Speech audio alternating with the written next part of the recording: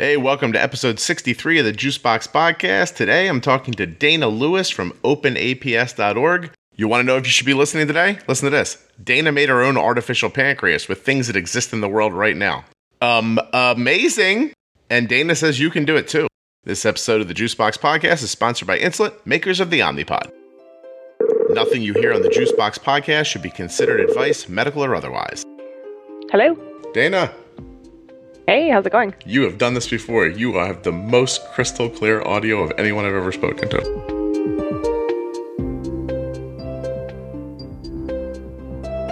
I know it's early where you are. Thank you for being amenable. Yeah, no problem. And sorry again that I totally dropped the scheduling. TM is not in my normal workflow. So I was like, oh yeah, I'll do this. And then when you sent back a message later, I was like, oh, I totally forgot.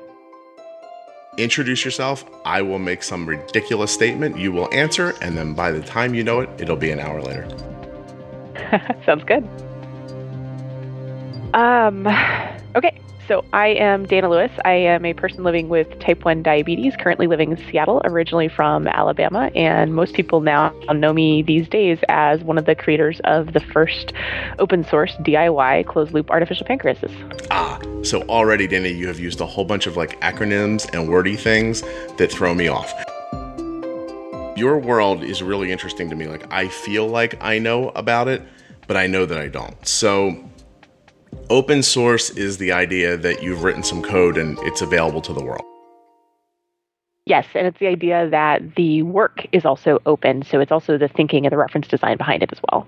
So there's other people involved. If somebody has an addition or a supplement to make to it, that's cool? Yeah, absolutely. Okay. And we use just this open source community mindset where people can do what's called a pull request.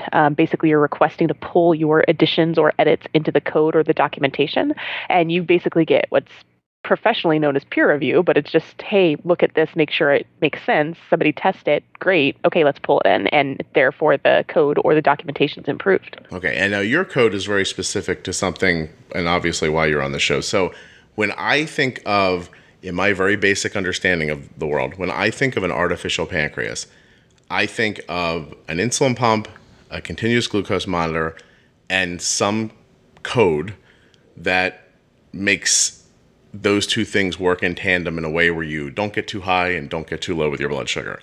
And in my mind, maybe I'm 100% wrong, but not that the pump and the glucose monitor aren't obviously very, very important, but it's that piece in the middle. It's the software piece that makes it really an artificial pancreas. Am I anywhere near right? Yeah, that's how I see it. There's obviously a scale of everything from a very simple system that just, it corrects you when you're really high and it corrects you when you're really low. And then there's everything all the way to a fully automated system where you don't do meal boluses. But the artificial pancreas that I'm usually talking about is very often referred to as a hybrid closed loop, and that it does exactly what you described, but the person is still responsible for doing the main meal bolus, and then the loop will pick up after that. Okay, and so you use this right now. You're using it this second. Yes. Yes, and so it is early where you are. Maybe you've eaten already, maybe you haven't, but when you go to eat, you're going to count your carbs and say, this is how much insulin I should be using, and then your code and these devices in tandem are then going to keep your blood sugar more stable as it wants to spike or drop or something like that. Yeah, it's basically like taking a plane that's coming in for a landing. It's got a glide path. It's going to come down at about this rate and about this much, and eventually it's going to land very safely and smoothly. Same thing with the blood sugar. The algorithm actually makes this prediction. It says this is what the glide path is going to be, and that's based on you doing the meal bolus. And if for some reason you fall off a cliff or you have this huge spike because, diabetes, something happens, you miscounted your carbs, you delayed your bolus for whatever reason, if you start to go off that glide path, the algorithm says, I think you need more insulin or less insulin, and it kicks in with those automated adjustments.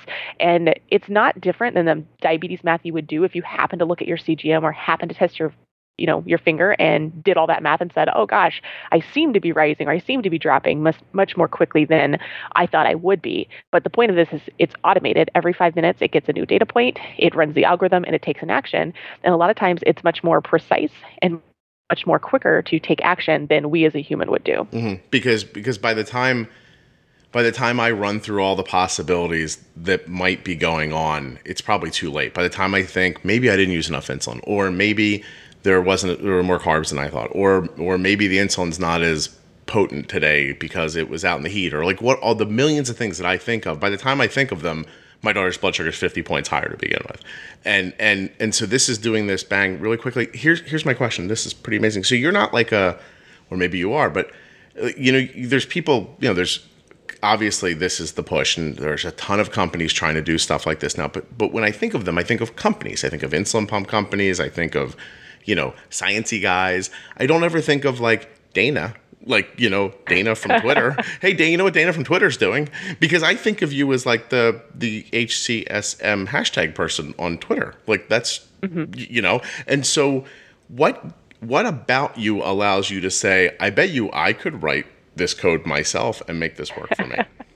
Is it just because you watched was your mom just way too like supportive when you were younger? She's like, you can do anything, Dana.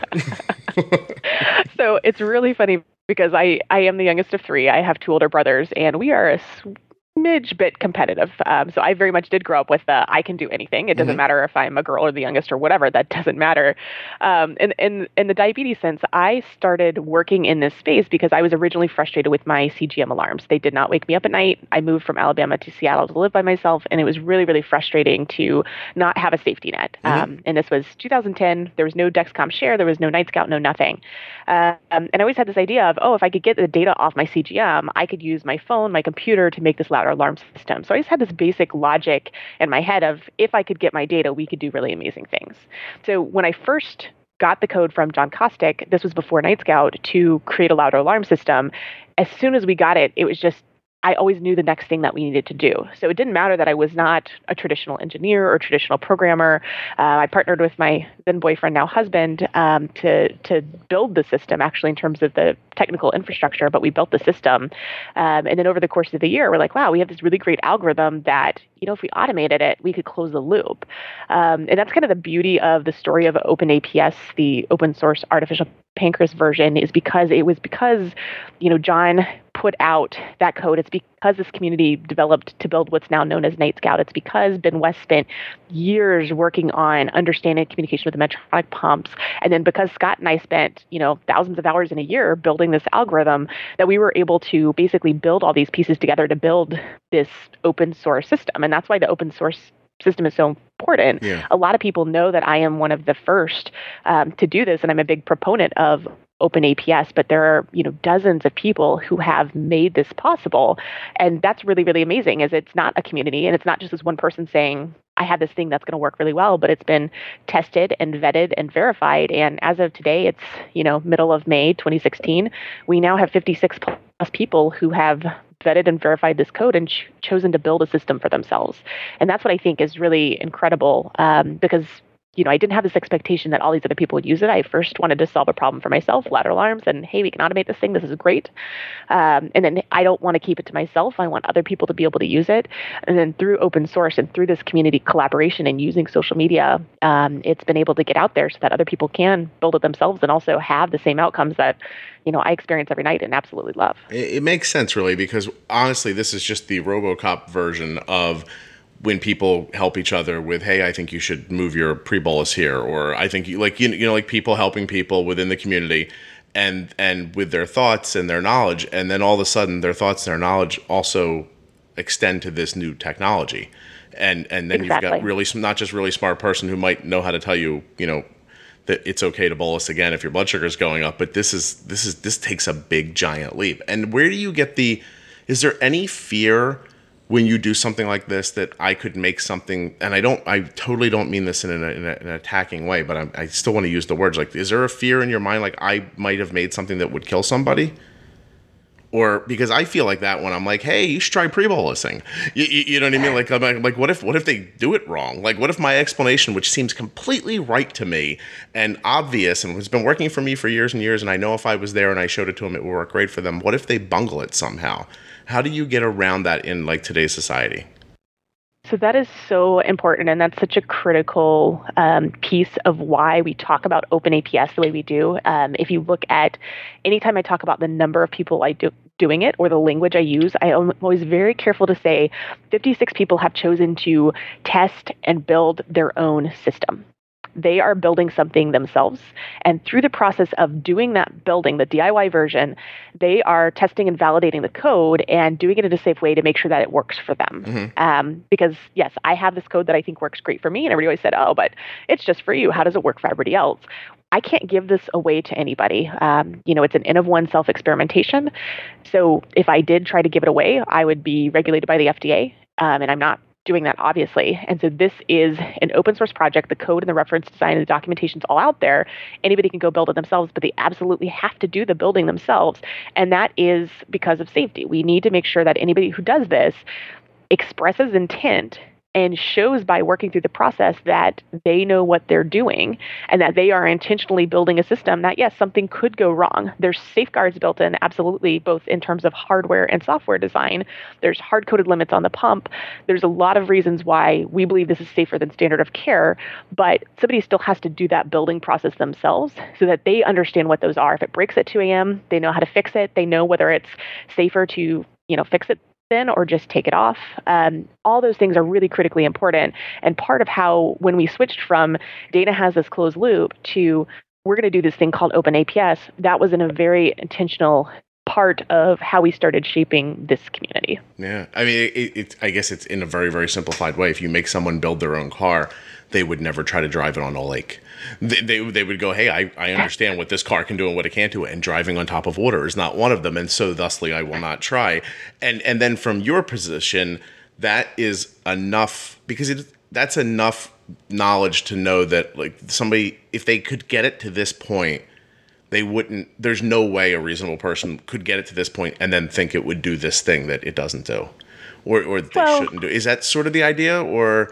I mean, yes and no. I don't want to make this statement that no reasonable person could do that, because if your blood sugar ends up at 400 and you're really frustrated and it's 3:00 in the morning and stuff happens. I get that, but it's very similar to the driving on water analogy, and the point that most people, if they're building this, they spend a lot of time thinking about it. They spend a lot of time thinking about what they do and how they might adjust their behavior and making choices. And I think what's just really important is for people to be really consciously cognizant of the additional risks as well as the benefits of using this type of system. And that's something we hear all the time, especially when, there's a mainstream media article. They always tend to interview a provider who doesn't necessarily have a patient with open APS, but they say, look, this is really cool, but I would want to make sure one of my patients really understands the risk and exactly what they're doing. And that's the same thing I feel as a person with diabetes in this community, and as somebody who is kind of helping shepherd this community, which is we want to make sure people absolutely know what they're doing. And so if you look at the documentation, people often have a couple of different reactions. One, wow, this is possible. I can totally do this. No problem. Two, okay, you say it's possible, but I'm not quite sure if I want to do it because it still looks really hard. And three, oh, no way. There's no way I could ever do this. And my answer to that is, first of all, we have both technical people and non-technical people who've gone through and built their own system. It takes varied amount of times, both because some people spend more time testing than others based on their personal comfort level, and that's absolutely okay. And some people, only have an hour here and there to build over time, and some people sit down and do it all in a nonstop week. So it really depends on that. But the reason the documentation is the way it is, if you look at it, is because we do have to make it just hard enough that people have to express that intent and walk through it and build it themselves and show that they know what they're doing and do it in phases. And exactly what is the right balance between not making it too crazy hard, but not making it so you press a green button and end up with an artificial pancreas. We're somewhere in that scale, probably leaning a little bit more on the it's hard end, but ultimately we feel right now that's the right thing to do and the best thing we can do to make it possible for more people, but keep everybody as safe as possible. So the people who do build it, are going through the process of the testing and verifying. That makes a ton of sense. So when we say this, build it. What is it we're building? Because like for instance, like I'm a person who, trust me, I haven't looked at anything you have. If I looked at it, I'd be the person going, I can't do that. And but yet let's say I got a wild hair and I was like, I'm going to do this. So I have a daughter on an Omnipod and she's using a Dexcom G5. What is it I'm building? So right now, the working system involves an older insulin pump, a Medtronic pump, so not an Omnipod. It can use any CGM, so Medtronic CGM, Dexcom G4, Dexcom G5, doesn't matter. And then you have to have a computer to host the algorithm because it's not baked into the pump. And you need a radio communication device. And the standard setup that you most often hear about is a Raspberry Pi is that mini computer, and it needs a battery to power it if you're on the go. And then the CareLink USB stick, which communicates and reads and writes to the Medtronic pump. So that's where most people start, is they look at their existing diabetes equipment and say, great, I've got a working pump, or ugh, I've got an Omnipod or a t:slim or an Animas. I need to decide if it's worthwhile for me to do this. And if so, I need to go hunt down a pump and ask people to check their closets because that's where these older pumps tend to be. Right. Wow, that's amazing. So the algorithm's on the stick, it's on the thumb drive? Well, it's on the Raspberry Pi. That's where the algorithms live. Okay. And so what the CareLink stick does is it reads data off the pump, and data is read from your CGM, and it's put on the Raspberry Pi. It runs it through the algorithm, and then using the CareLink USB stick, it then sends a recommendation for a temporary basal rate for 30 minutes back to the pump. So is a lot of how you so how much of it, like in your day-to-day, do you see, like, how much of it is basal restrictions and increases, and how much of it is bolusing to keep your blood sugar? Because we don't really talk about it. Where does your average blood sugar sit while you're using this? I most often am in the 110s range on average, with around 85 to 90% time in range. And I very, very rarely, maybe once a week, end up doing a bolus as a correction. If I'm looping the system, by the time I get to anywhere approaching high, and for me, high is 150, 160 or above, the system has already been giving me the additional insulin I need to bring me down. So the way it works is, if it detects that my blood sugar is rising, based on the insulin on board, and if it knows about the food that I've eaten, because I'll manually input into the system by entering carbs into my pump, the system will do the calculation to say, okay, your glide path looks like this. You are going to go above 160, but you're going to hit 165, come back down, end up at 110. So we really don't need to do anything else. Now, if the glide path was just showing me going up, it would say, you need more insulin. We calculate you need this much more than your normal. So it calculates a temporary basal rate that is that much more than my normal for 30 minutes and issues that command. And the reason we use the temp basal commands is because they expire at 30 minutes.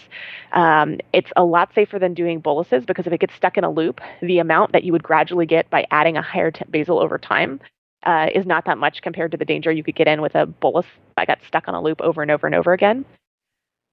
So by doing that little bit of insulin over time, if I go up even faster, it can give me an even higher temporary basal rate. If I plateau, I hit 165 and I thought I was going to go to 200, but all of a sudden I'm flattening out and now I'm predicted to be just fine again, it backs off and it says, okay, I'm going to cancel that temp, or I'm now going to issue a lower than standard temporary basal rate to balance that difference of that extra I just gave you 10 minutes ago. So because it's doing a little bit more and a little bit less, it's very easy to react to new data, whether it's a compression event on the CGM or your blood sugar changes because you hit that plateau for whatever reason. It's able to balance that out. So it's never making those big decisions that we as a human make. We're like, it's time for 60 carbs, we're going to do 6 units. It's never giving that much at once, both in terms of positive insulin or negative reduction. So it's just this little bit of niggling back and forth of a little bit more, a little bit less as needed. And so my system is quite often issuing probably hundreds of temp basals a day. I should go back and count it, actually, because it's constantly doing a little bit more, a little bit less as needed. Yeah. How much time in your life has this freed up, like day to day? Because you're describing how I manage my daughter's blood sugar, except I'm doing it. So do you, is it really a situation where you don't think about it nearly as much as you had in the past? So there's 2 categories. There's the overnight and what I wake up in the morning, which I'm going to talk about first in the latter. The biggest difference to me, and the thing that I think about every morning when I wake up is, I don't think about diabetes when I wake up anymore. It's huge. I wake up, I used to be like, what is my blood sugar? Oh gosh, I was high, I was low. How did I sleep through those alarms? I feel terrible. What do I need to do? Am I going to eat breakfast? And just all this stuff because of whatever happened last night that I couldn't control at all. And I would probably feel really terrible. And it's like starting your day at a -3 when everybody else starts at a 0 if they got a good night's rest. Mm-hmm. You feel like you start with a handicap. Nowadays, I wake up and the first thing I think about is never my blood sugar anymore. It's usually 3 to 5 minutes in that I'm like, oh, I should see what the Loop did last night. And my blood sugar's 90 or my blood sugar's 100 and I've been perfectly flat all night long. Or, I went up to 120 at 3 a.m. And there's people who are going to listen to this and want to punch me in the face. And I get it because I never would have thought that I would have these kinds of overnights. But it's because the system, if it observes a little bit of rise, it's going to give me more insulin and less. So starting the day, and I just feel like I have an amazing night of sleep. I feel like an average person where I can start the day and not feel hampered by my blood sugar and the physical feelings from that. So overnight, that is huge. And that drastically changes my attitude and perspective on the day. So during the day, it does take more time in the sense that if I'm going out the door, I need to make sure to have my Loop as well as my CGM, my meter, all that kind of stuff. So occasionally I'll spend more time thinking about bringing the equipment with me and making sure it's in range and on. But because it is basically doing that guide rail system where if I'm rising a little bit, it gives me more. If I'm dropping, it gives me less. Walking down the street, going to lunch with a friend, working for 3 hours straight, I'm not having to stop as much and check my blood sugar or see if I need to take action because I know the Loop has got it. Sometimes I'll check and just admire and say, it's doing great. Thanks, Loop. Right. But a lot of times I spend significantly less time looking at my diabetes and having to stop and take action. And so that's pretty incredible. And I'm really excited for when, closed loop is available for everybody and diabetes is not so much of hundreds of decisions a day and hundreds of actions a day, but way less. And I think that's going to be a huge improvement to quality of life for everybody from what I've experienced personally with the closed loop. With your rig, I'm now in my mind, I'm imagining you with a Radio Shack TRS-80 on your back, but I'm sure it's not like that. Like what's just softball size, tic-tac box, shoebox? Yeah, what are we talking about? A Raspberry Pi is probably it's like imagining two Blackberries stacked together. Okay. So a little bit big, but not crazy big. The biggest thing tends to be the battery, just because if you want something that's going to run for 12 hours, you need a decent sized battery. But we also have smaller rigs now. So there's been people in the community who have made incredible improvements that allowed us to use something even smaller called an Intel Edison, which is a really small thing that's maybe the size of my Freestyle flash meter. It's pretty tiny. Wow. And that with another tiny battery that fits in like a Dexcom carrying case. It's smaller than the Dexcom, so to speak. That clips on my pocket, and I am light and free and airy compared to my Raspberry Pi version. So it's really exciting because we started with this big Raspberry Pi. Big meaning, oh, sure, it's big, but I was willing to throw it in my backpack or clip it to my pocket because, hey, it's a closed loop. I'm totally going to wear this thing. But now having the option to have something even smaller and lighter, that's probably about the weight as my Dexcom receiver, it's pretty incredible just to, even in the last 6 months, see the progressions we've made in terms of the technology we can use with it. That's insane. And again, just people in their homes who are connecting through the open API. Oh my God. Okay, it's time to pay the bills. You ready for an ad? Come on. First, I'm talking to existing Omnipod users. Then I'm going to talk to prospective Omnipod users. First, existing. You guys have got to see this new app that Omnipod has released into the world. You can, obviously contact the company through the app, but that's nothing. View frequently asked questions. Sounds nice. Everybody has that. How about this? View tips from other Omnipodders. That is cool. How about this? How-to videos. And they're handy how-to videos. Not just like, oh, we need to fill the app with something. And you can, if you're a U.S. resident, reorder your supplies right through the app if you buy them from Omnipod. Now listen. I'm going to put some links in the show notes, and you're going to be able to go right to this. This is available for iOS and Android. It's a great app. I need you to try it out. I need you to put the click on it. I always talk about it's in the show notes. Do you know what that means? In your iOS app, if you're listening to the podcast app, there's a little picture, like an icon for the podcast, the Juicebox podcast. You tap it once, and it flips around. And all the notes for the show are in there, and some of them are links. You just touch them, boom, you're flying around. I'm sure it's similar in that Google app for Android. I don't know, I haven't seen it yet. So links in your show notes. If you're listening online, just scroll down a little bit. It's right there. Okay, now, that's for existing Omnipod users. But if you're thinking to yourself, I would like an Omnipod app, but I don't have an Omnipod, you can get a free demo pod by going to myomnipod.com/demo. Again, links in the show notes. And you fill out like a teeny bit of information. It's like your name and your address. There's no obligation, so whatever, and it's free. And they send you out a free demo pod so that you can try it out and see what you think. Once you decide, hey, I love the Omnipod, There ain't nothing better. And I said, there ain't nothing better than tubeless insulin pumping. I don't want to be tethered to things. I want to go swimming this summer. I don't want to have a tube that starts on my hip and goes outside of my pants and up through my shirt and through my bra or my undergarment and then over my shoulder and around my ear and then all the way back down to my infusion set. I want tubeless. When you make that decision and you get yourself a free demo pod to check it out, then you make your order and get everything going. Boom. You know what you do next? You start enjoying untethered insulin pumping, and then you get that app so you can use all the cool stuff on it. I can't hold your hand here. You know what to do.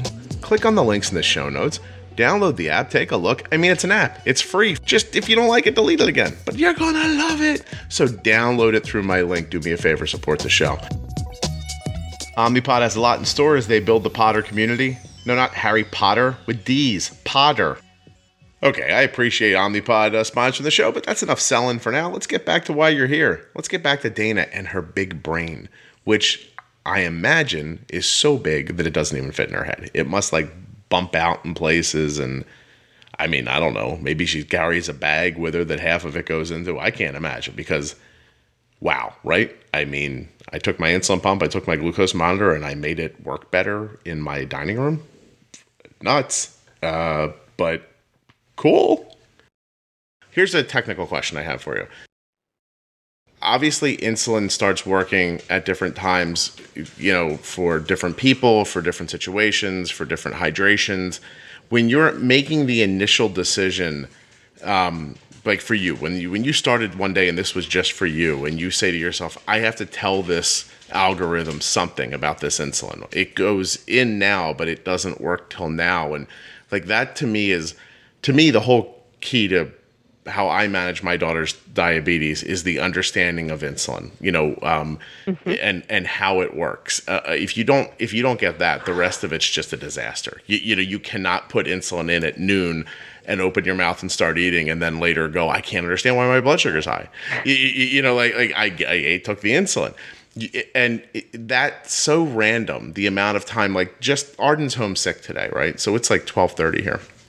And she said to me an hour ago, after her blood sugar's stuck a little high, and I think, there's an alarm that was meant for if Arden was at school today. But her blood sugar was stuck a little high after her breakfast. She's not feeling well.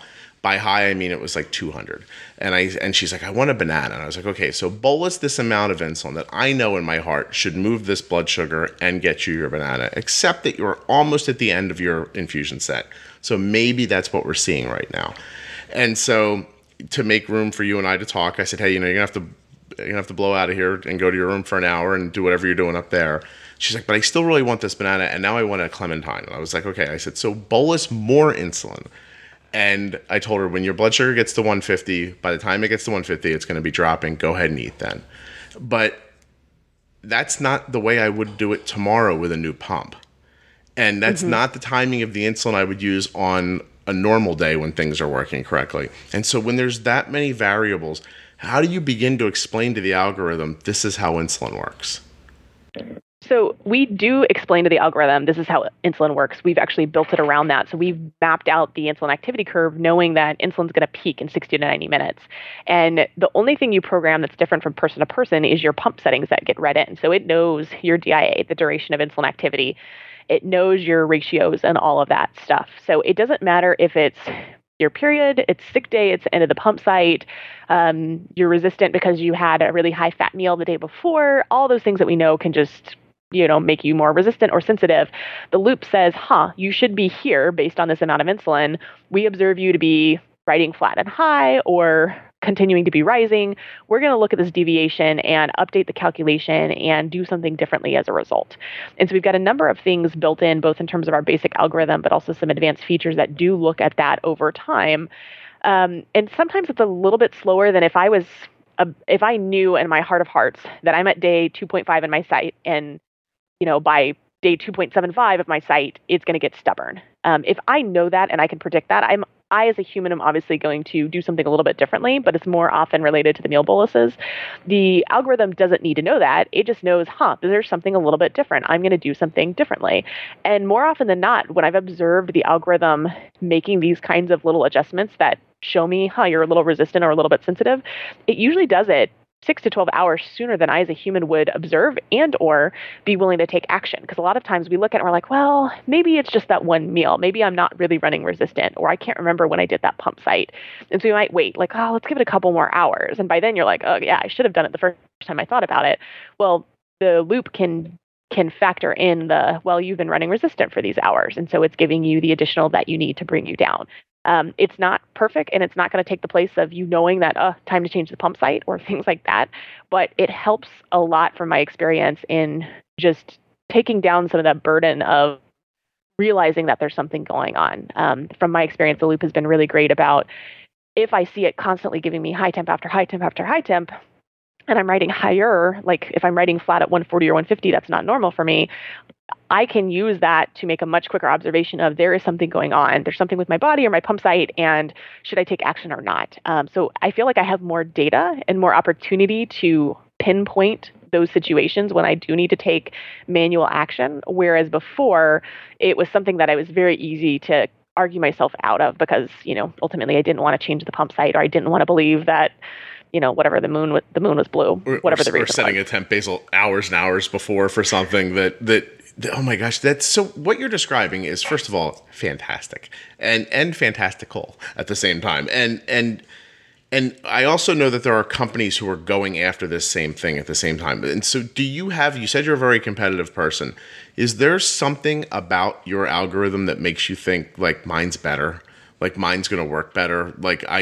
Do you have that about you? I know you don't see the other ones, and they're not public yet, and you can't see them. But we're talking about something right now that seems very futuristic that I don't think is that far away. I mean, quite obviously, you probably made yours at the dining room table, so I'm pretty sure that we're not that far away from this being something people can buy from a store. Like that kind of an idea. Yeah. What separates, because at some point what separates them, like when I go to the store and there's like 5 kinds of chocolate chip cookies, like I know one tastes better to me, but like how would somebody make that decision one day? Like how would someone say, I'm fairly certain that Dana's algorithm is the one, or I want Omnipod's algorithm, or I'm going with Bigfoot. Like how is that going to work at some point? Do you have any idea of how that'll happen? The whole point of OpenAPS is none of those of solutions that you just referenced, and there's many more, are available today. So our goal was, I want something today. I can build it for myself for today. You're asking the question about, and that's important to note, because people are saying, oh, are you going to turn commercial? Are you going to turn to a company? Are you going to patent this? No, that's not the point. The point is to fill the gap today for people who need something today, tonight, to go to sleep safely. Like that is the point of OpenAPS. For people who want to build it their own and want to accept that risk, they can do so. You have a special brain then, Dana. I don't mean to cut you off, but you really do, because most people would say, if this gap's going to get closed by somebody who's not me 18 months from now, I'll just hunker down and wait 18 months. But you're saying, no, I'm going to put my effort in right now, make life better for people in the moment.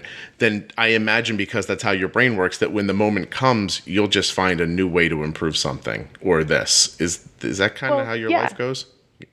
Yeah, and the idea is, I am very excited to have, Medtronic is, pitched, or the way they talk about it is that they're going to, in April, submit to the FDA. That's exciting. All the clinical trials that are happening right now, and people at the end of 2017 or 2018, that's exciting. And I'm excited to learn more about what they're doing.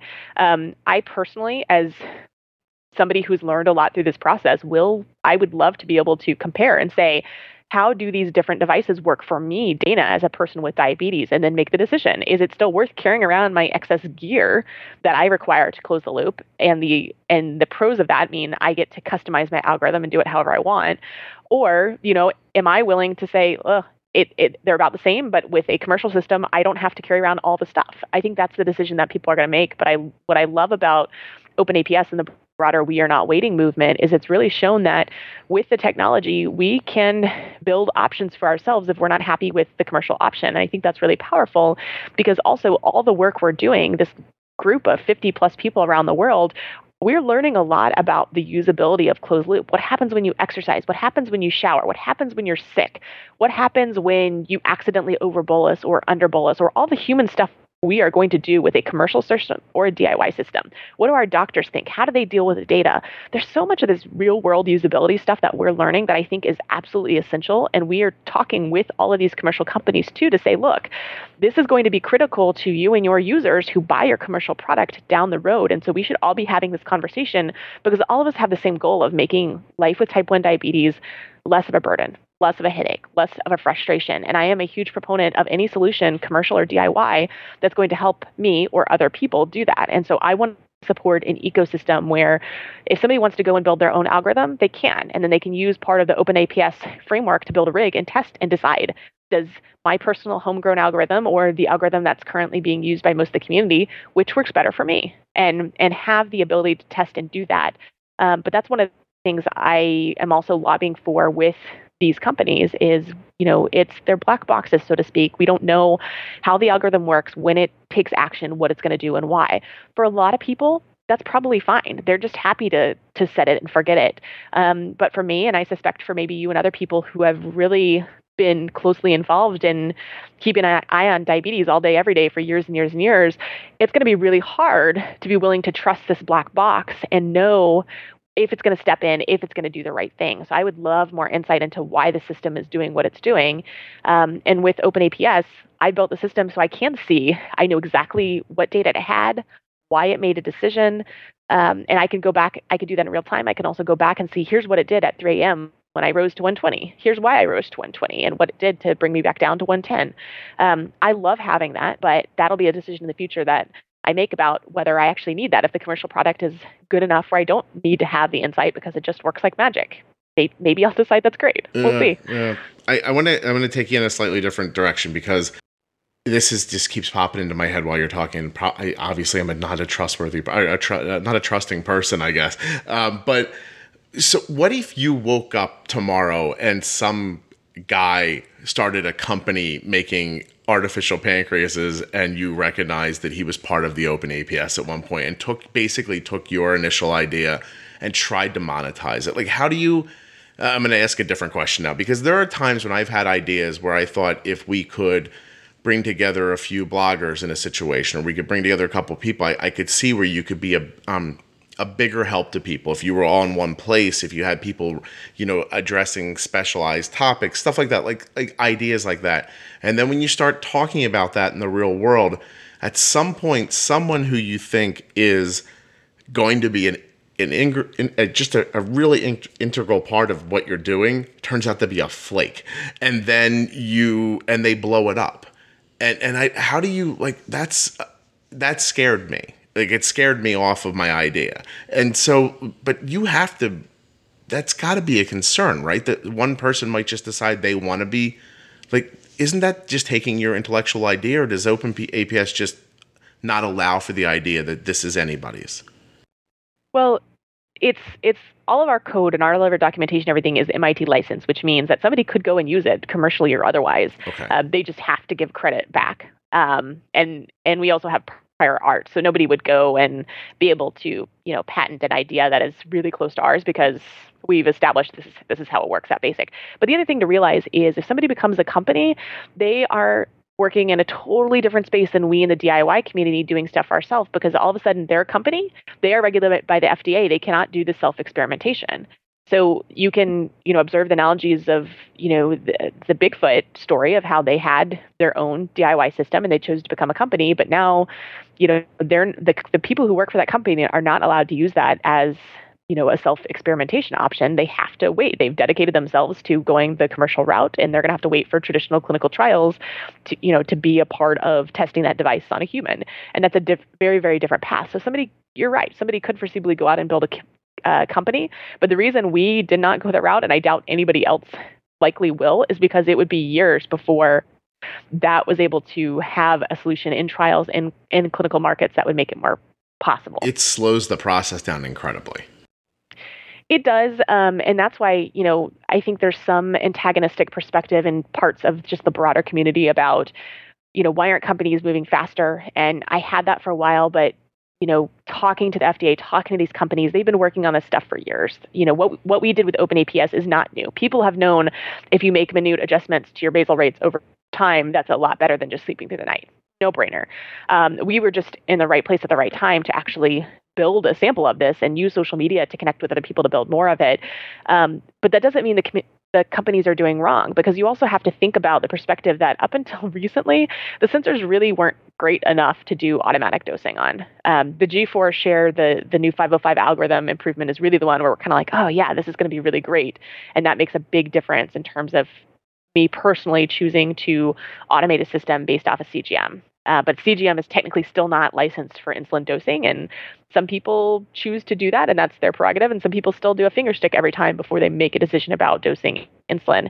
But there's a lot of stuff like that where just the technology wasn't there, the world wasn't there, we weren't ready for it. But I think what we've shown with OpenAPS is the technology is there. We as a community are absolutely ready for it. So let's do what we can in terms of working with the companies, providing a solution in the interim that people can build themselves, but also working with the FDA to figure out how can we expedite the review of this, what is going to be critical for them to think about as part of the review process. And then also in terms of the implementation and the rollout of these commercial products, people have a lot of expectations when they think about a closed loop. They think, oh, I'm never going to have to touch my pump ever again. I'm not going to have to meal bolus. I don't have to count carbs. And they feel like it's a cure, but it's definitely not a cure. And so one of the things that I think is going to be really critical for all of us is to really think about the realities and ask some of the questions you were asking about, which is, yes, you still have to meal bolus.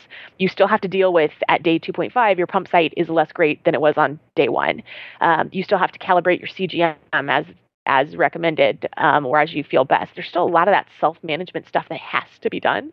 But overall, the volume of decision-making, the frustration, the crazy swings in blood sugars, from my personal experience and observations, tend to be less, and that's amazing. So I want to make sure that people come into this with the right mindset and are equipped to get there sooner and don't spend time being frustrated when they're switching from a pure manual mode to a hybrid mode where they have the system, but they're also still doing some of this bolus. And they just think it's a light switch fix, like oh, I flipped the switch and now I don't do any of this anymore, and it's not that. And there's also so many other improvements that have to be made. Like just pump sites in general, like how your body reacts to your pump site being in and starts kind of attacking it with white blood cells and things like that at some point. Like all that stuff that needs improvement. The speed that insulin works needs improvement. How long insulin works for needs improvement. The idea of smart insulin, almost in my mind trumps almost all of this conversation, because if insulin would work when it needed to work and stopped when it didn't need to do it anymore, that would pretty much be a game changer. And I know that's, that's spaceship talk and things like that. But at the same time, no, I think that's why what you're doing is so amazing, because everybody's sort of got a piece of this fight, and they're fighting it off on their own. Like it's like you're almost in your own galaxy fighting your fight while someone else is fighting theirs, and someone's trying to make smart insulin and someone's trying to make this happen. All this stuff has to happen at the same time. And it's just, it's incredible. I mean, as a person who grew up, I don't know how old you are. You look very young in your photo. I think you're probably 15 or 18, something like that. But I'm in my mid 40s. So I had an experience in my adult lifetime where the internet was a place to get pictures of girls without their top on, and it took 9 hours for that picture to come down. Like you literally, once you got to the girl's nose, if you thought she wasn't attractive, you had to bail, because if not, you were giving up, quite honestly, an hour and a half of your time waiting to get to her chin. And so that was the internet at one point. Like even no one emailed each other. No one set up a hashtag "We Are Not Waiting" and all these amazing people find each other and build this incredible device that you're talking about. Like that didn't exist. Like I've seen that side of the world, like in my lifetime, right? And now this is just such a night and day. I mean, it really, I probably sound like an old person, but like it's really astonishing that you're doing what you're doing. Like what did you do before this? Like why were you good at this? Like I could have had this idea and then it would have died in my very dull brain because I would not have known what to do with it next. But how did you know what to do next when you had the thought? Well, I think this is like I said a little bit earlier of right time, right place, right people. The technology was there. The social media enabled us to connect. Because again, I didn't start out going to build this closed loop artificial pancreas. I laugh when I say that because I just wanted louder alarms. I honestly wanted a system that would wake me up, and now I built a system that allows me to sleep every night. It's very ironic. But what's so cool about this is when we first started doing it, I actually had the idea and talked about it with Scott when we first started dating, and it was 6 months before John Kostick had tweeted out like, "Hey, look, I got my son's blood glucose data on, remotely." And I'm like, oh my gosh, that's what I want. If he shares his code, this will be great. And we messaged him and said, hey, would you share your code? And he said, yeah. And he shared it with us privately. And that's what created DIYPS, our louder alarm system. And that's what enabled us to then just iterate and say, oh, well, I don't want Scott to get an alarm every time I'm 151. That's stupid. Or 79 all night long. That's really stupid. And I know there's plenty of people who have the 7981, 7981, 7980 dance where you're waking up every 20 minutes for that alarm. That's so frustrating. What I wanted him to know was if I'm below 60 and I have not responded, then I want him to call and wake me up. But I want that if this, then that logic applied to the alarms, which is not baked in the devices. So I knew I needed to outsource that logic and put it elsewhere. So once we got the data, then we thought about building the, kind of that logic of if this, then that. And then I needed a way to tell him or to snooze the alarm so that if I did get to it before it alarmed him, it wouldn't alarm him. So we added buttons, what we called snooze buttons. And then, if I'm going to press a button that says I'm doing something, I might as well tell it bolus, basal, or carbs. Well, if I'm already pressing the button, I might as well tell it how much I'm doing. Wow, the system has all this amazing data. I bet we could run a prediction and actually predict out into the future what the blood sugar is going to be. Wow, we do. Well, if we know what it's going to be happening, because what we know about the insulin timing and the carb activity, we can have it make some recommendations so that 3 o'clock when I wake up and I'm sleepy, it just tells me what to do and that's less math to do. Great. So we got these recommendations. Wow, I've been doing these recommendations for a year. When I follow them, I get great outcomes. When I ignore them, the results are less optimal. It'd be so cool if we could automate it. And that's where we re-intersected back with the community, because at that time, Night Scout had been being created. We were pulling some of our features back into Night Scout. And then through that, we got to know Ben West really well. And he's the one who has spent years working with these diabetes devices to better understand them. And he had been saying, hey, look, I have this way to communicate with the pump. But it was kind of us having that aha moment of, Ben has this way to talk to the pump. We have this algorithm. If we put these two things together, we could build a closed loop. And we then had a closed loop. And then, okay, we're going to make it open source.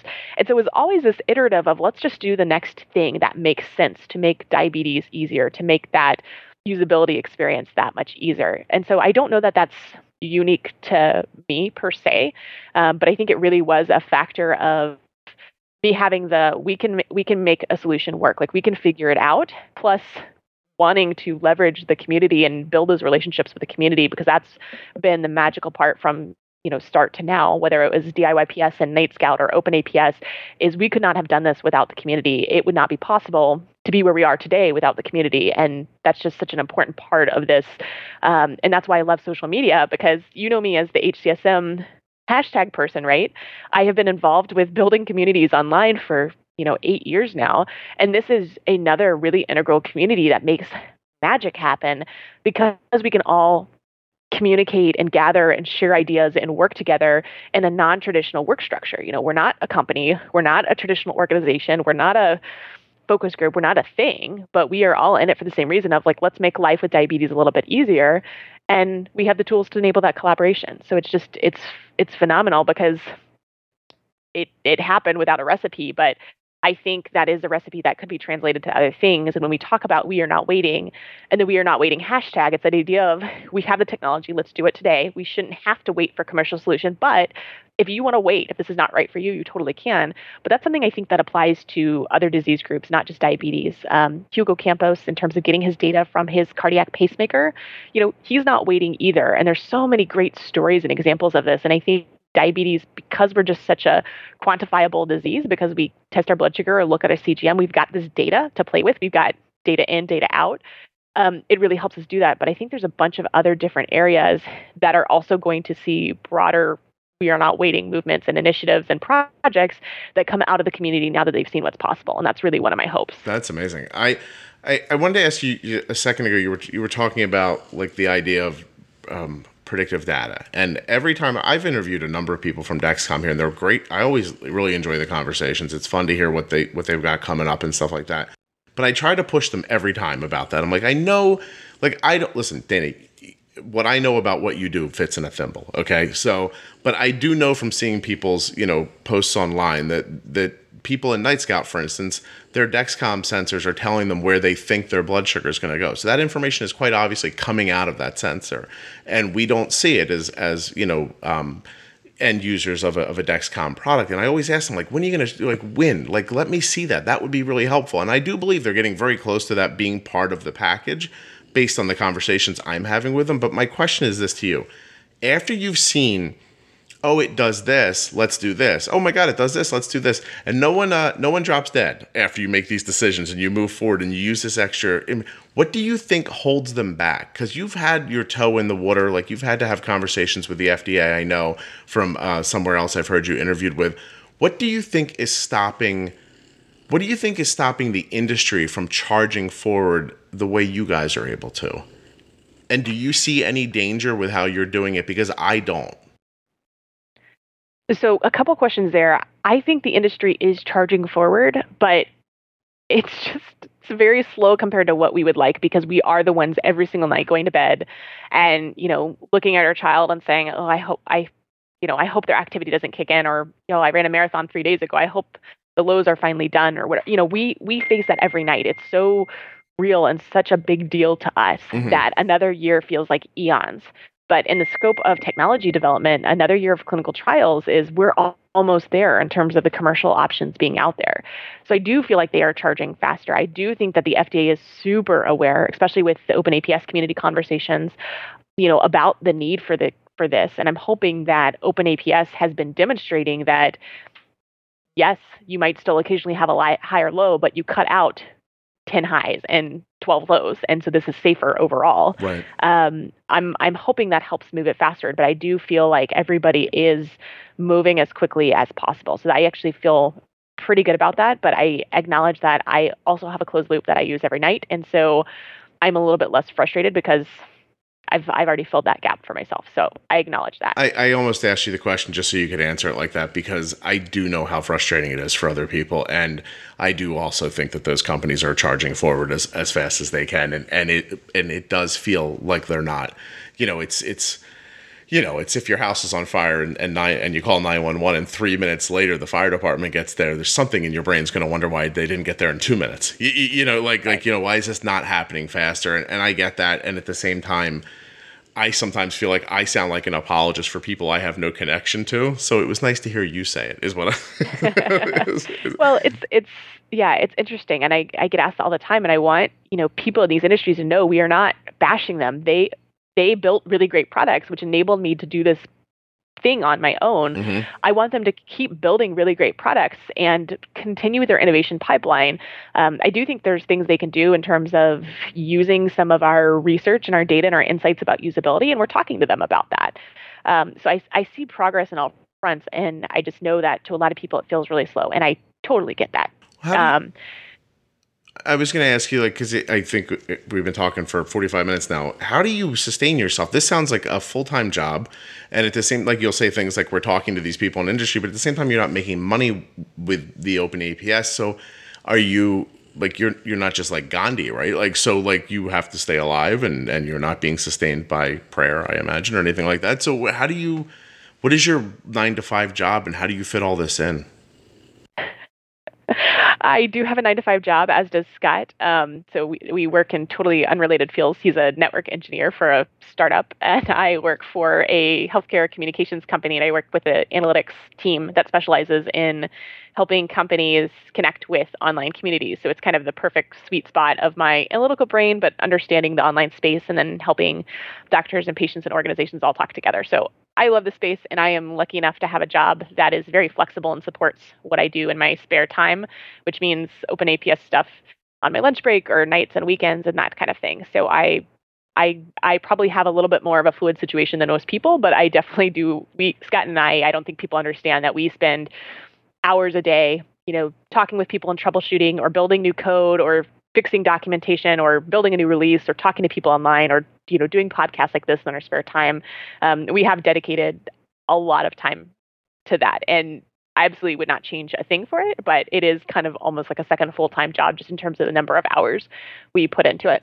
Yeah, I would say to people, to the subscribers of the show, like people who listen every week, like this is just another example. Like Dana is no different than what will probably end up just being the episode right before this, where there's a lovely woman named Sam who helps people do their insurance denial requests. Like she just helps them go back again and appeal, all in her free time, just to help people, because she did it for herself, found she was good at it, and then just had this feeling like I can't just keep this to myself. Like how would I do that? And it's just such a great example of how living with diabetes, and once you really feel it and you feel like you have something to add back into the community, it just you have to almost you have to give back. There's no other choice. You can't just take something and sit on it when you know how other people are living and could use it. Exactly. Yeah, it really is cool. Like you're very cool.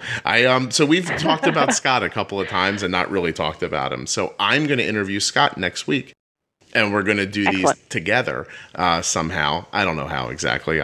My brain doesn't work like yours. I'll literally know when. But so you have a boyfriend at some point in your life named Scott. And now you have a husband, same guy, I'm assuming. Yes. How old were you when you were diagnosed? I was 14 when I was diagnosed with type 1, 3 months into high school. 3 months into high school. And then you meet Scott. How old are you guys then? Oh, dear. I was 24, so I'd had diabetes for about 10 years. Okay. And then this guy comes into your life, does not have any life with diabetes going on? Does not have any idea about diabetes, and his first real exposure is when on our first date, which was 5 hours long because we talk a lot, I made the decision to pull out my pump so he could see me bolus and give him an opportunity to ask questions and bring diabetes into the conversation. Do you think you loved her a little bit when you got there that day? It wasn't very long after that I realized I loved her, so it was quite possible that I did a little bit. You're not going to want to miss the next episode of the Juicebox Podcast, the one right after this one, episode 64, where I talk to Scott, Dana's husband. We talk about different topics surrounding Open APS, and you'll hear a little more about their first date from his perspective. Yeah, make sure he's not a stiff, right? You didn't want to. If he backs up on that pump, you're like, oh, geez, these 5 hours are wasted. I got to get rid of this guy. And so Scott doesn't back up. He comes forward. He asks questions. I'm assuming you guys get married. It's all very lovely. And then you turn to him one day and say, like, look what I'm doing. I'm going to make these loud alarms for my. Can you help? No. You jumped forward. So we met. He learns about diabetes, and he has this engineering brain too. So he asks lots of questions like, why doesn't the data from the CGM go to the pump? Wait, you have to do that math and then go put that calculation into the pump? And all the questions that anybody with a grain of sense looks at these devices and says if they're not, exposed to the medical technology being 10 years behind deal. And he's like, that's really frustrating. We should fix it. I'm like, yes, but we can't because we don't have the data. We don't have the tools to do that. And so it was a couple months where we would talk about it off and on. And hey, this is the idea for the program that I've had for years and years and years. If only we could get the data. And then about 6 months after we started dating, that's when we discovered John Kostick's tweet, got the code. And then together while we were dating is when we went off and built this first louder alarm system, ultimately closed the loop, and then got engaged, got married wearing the closed loop. And so it's been just a very fast sequence of events in terms of that being a part of what we've done together. As he got to know me, he got to know diabetes really, really well. And it's also interesting to talk about in terms of our previous topic of conversation in terms of giving back. I've felt very much like giving back to the diabetes community since I started, just because I get so much out of it. That support is just immeasurable, but it's been fascinating to see him not only get up to speed with diabetes, but also immerse himself in the diabetes community, and him choose also to do that selfless giving and spend a lot of his time doing that, which he doesn't have diabetes. He doesn't have to do that, but he's what we call, like you, a type 3, this amazing person who loves somebody with diabetes. And it's just so heartwarming on another level to see people like him, like you, like my parents and my family and friends be involved in that degree because it helps us people with diabetes a lot. That's so cool. Like, yeah, look at you. And his name's Scott, too. So obviously, yeah, that's what it all. There are a lot of guys named Scott in the diabetes community, actually. I'm sure there's a lot of guys named Jim in the diabetes community, too, but I'm just more aware of the Scotts, apparently. So I'm going to let you go because I can't keep you too long because you have a life. And, but I want to know, like, where do you go from here? Like, what's next for you? What are you working on? What are you looking forward to accomplishing? So people always say, like, what is the goal with OpenAPS? And we don't have a goal. We're not an organization. We don't have a mission. My personal mission is just, I obviously want to keep a closed loop in my life because it's helped me a very big amount. And I want to make this type of technology more possible. So like our iterative design where we saw the thing and we knew that's what we do next, that's kind of how we're operating. We see new features to build into the system. We see ways to prove the documentation. We see opportunities to engage with the companies directly as well as with the FDA. We are presenting a poster at ADA Scientific Sessions in June in New Orleans. So that's going to be really big to bring some data from the community to the scientific community. So that's probably the big next thing, but we'll just keep trucking in terms of helping people get up on the system and answering lots and lots of questions about this and seeing what else is possible. Wow. Geez. Well, I want to thank you. Even though I do not use your system or believe that I am smart enough that in any way I could build it, I still think that what you're doing is pushing the industry. And for that alone, I would thank you. But for being such a wonderful part of the community, I would want to thank you too. I mean, that's really...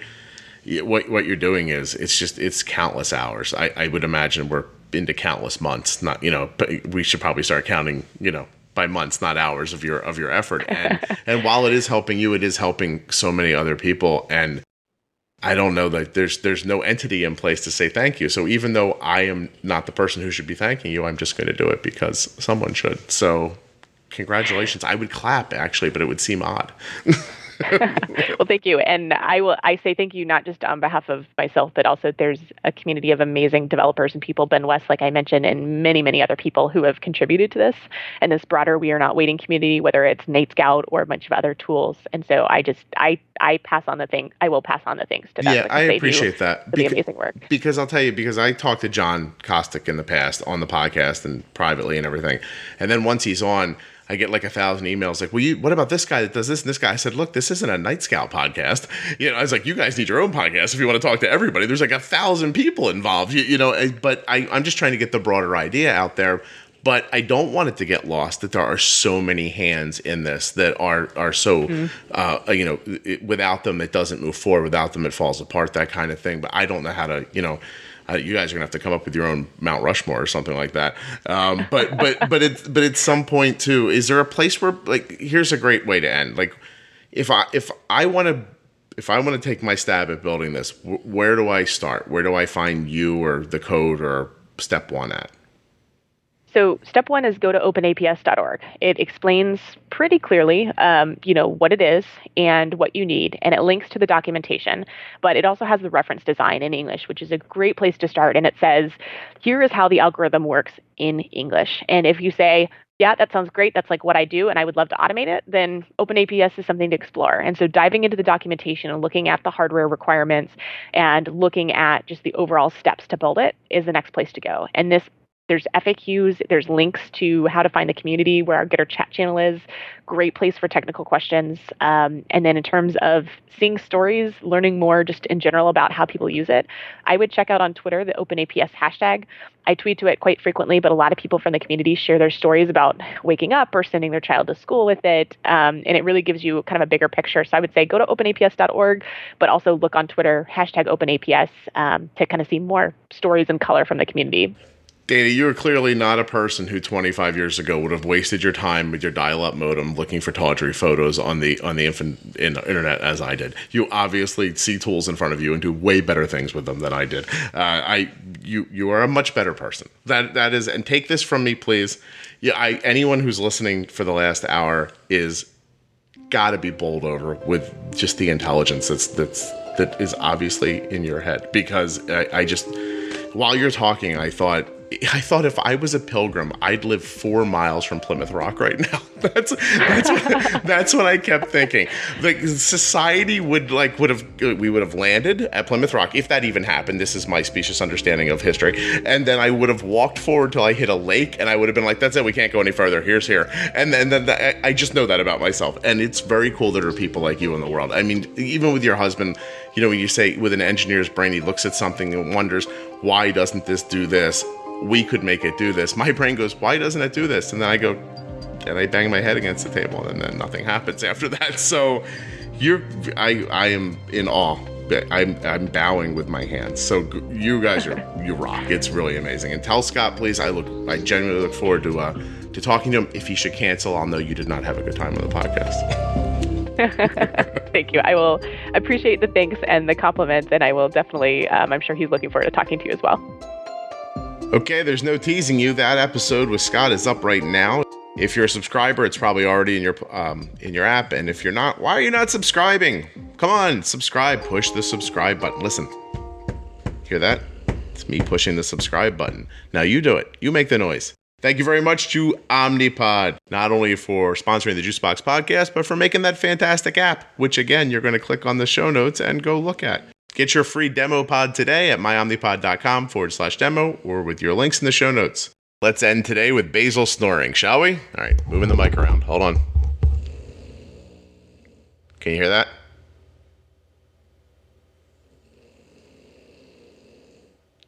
Right, one more. What a delight he is, huh?